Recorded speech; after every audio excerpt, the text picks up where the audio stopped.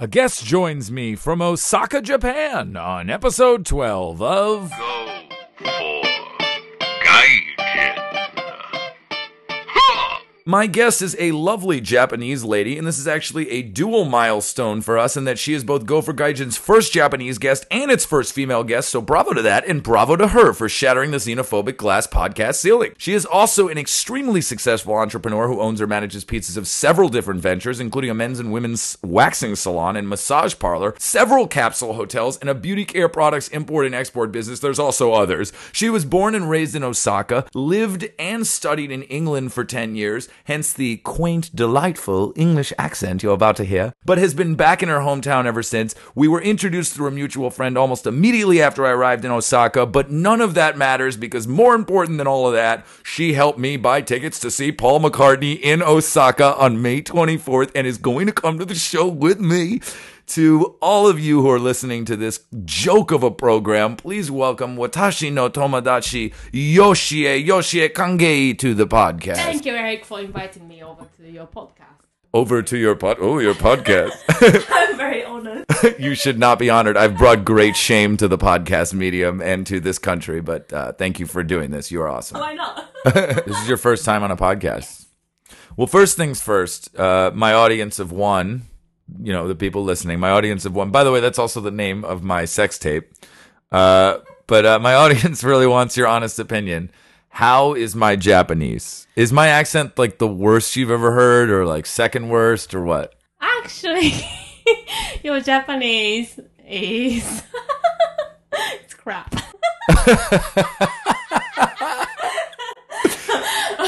It's getting better. Getting better. No, yeah, it's totally crap. I appreciate your honesty. That's extremely cool of you. Ask me to be honest. That's good. What do you think is the biggest misperception that Westerners have about Japan? Well, the Westerners, whenever they see me, they bow with their hand. How do you Their hands clasped together, like they're praying. Yeah, like they're praying. Or they're in We like don't really Thailand do or that, something. and Yeah. I'm just thinking that they're just taking the piss.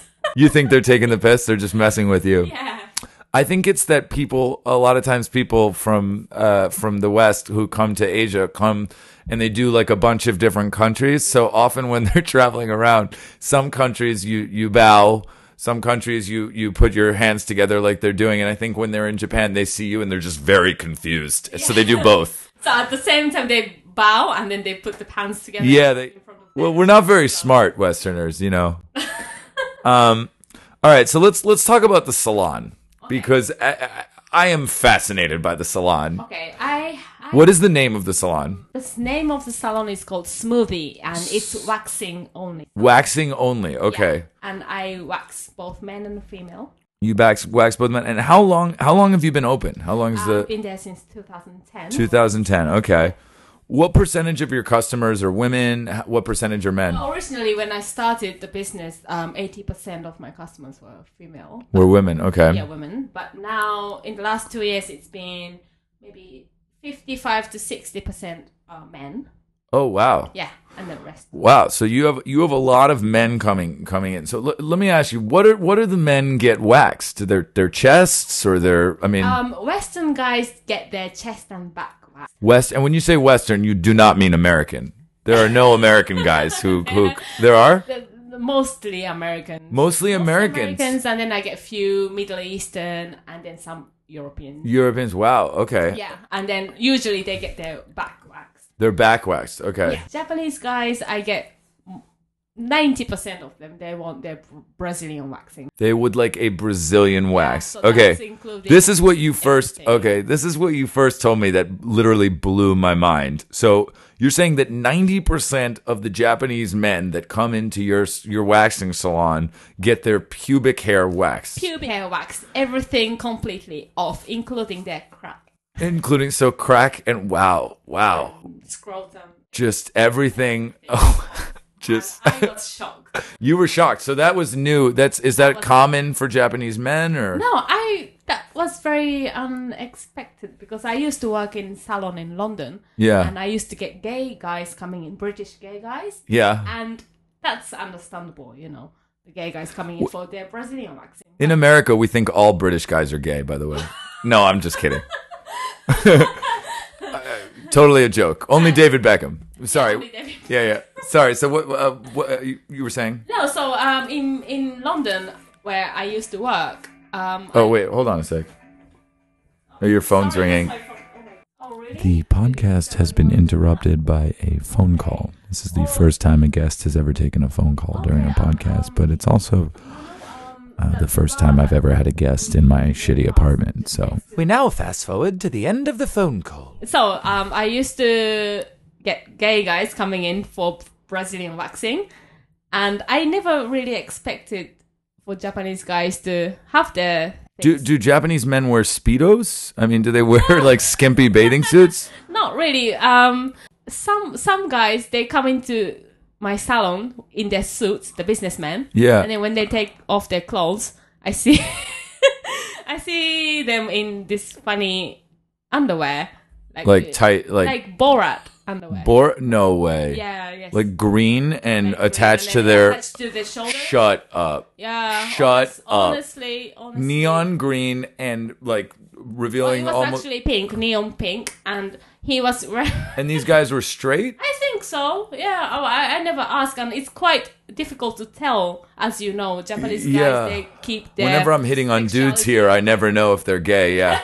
But they keep their sexuality very Of course, quiet, so yeah. it's very hard for me to tell. It's not very obvious. Wait, but can I ask a why? question as a dude who doesn't quite understand how that type of attire works? Where is the penis? How does the penis fit into the...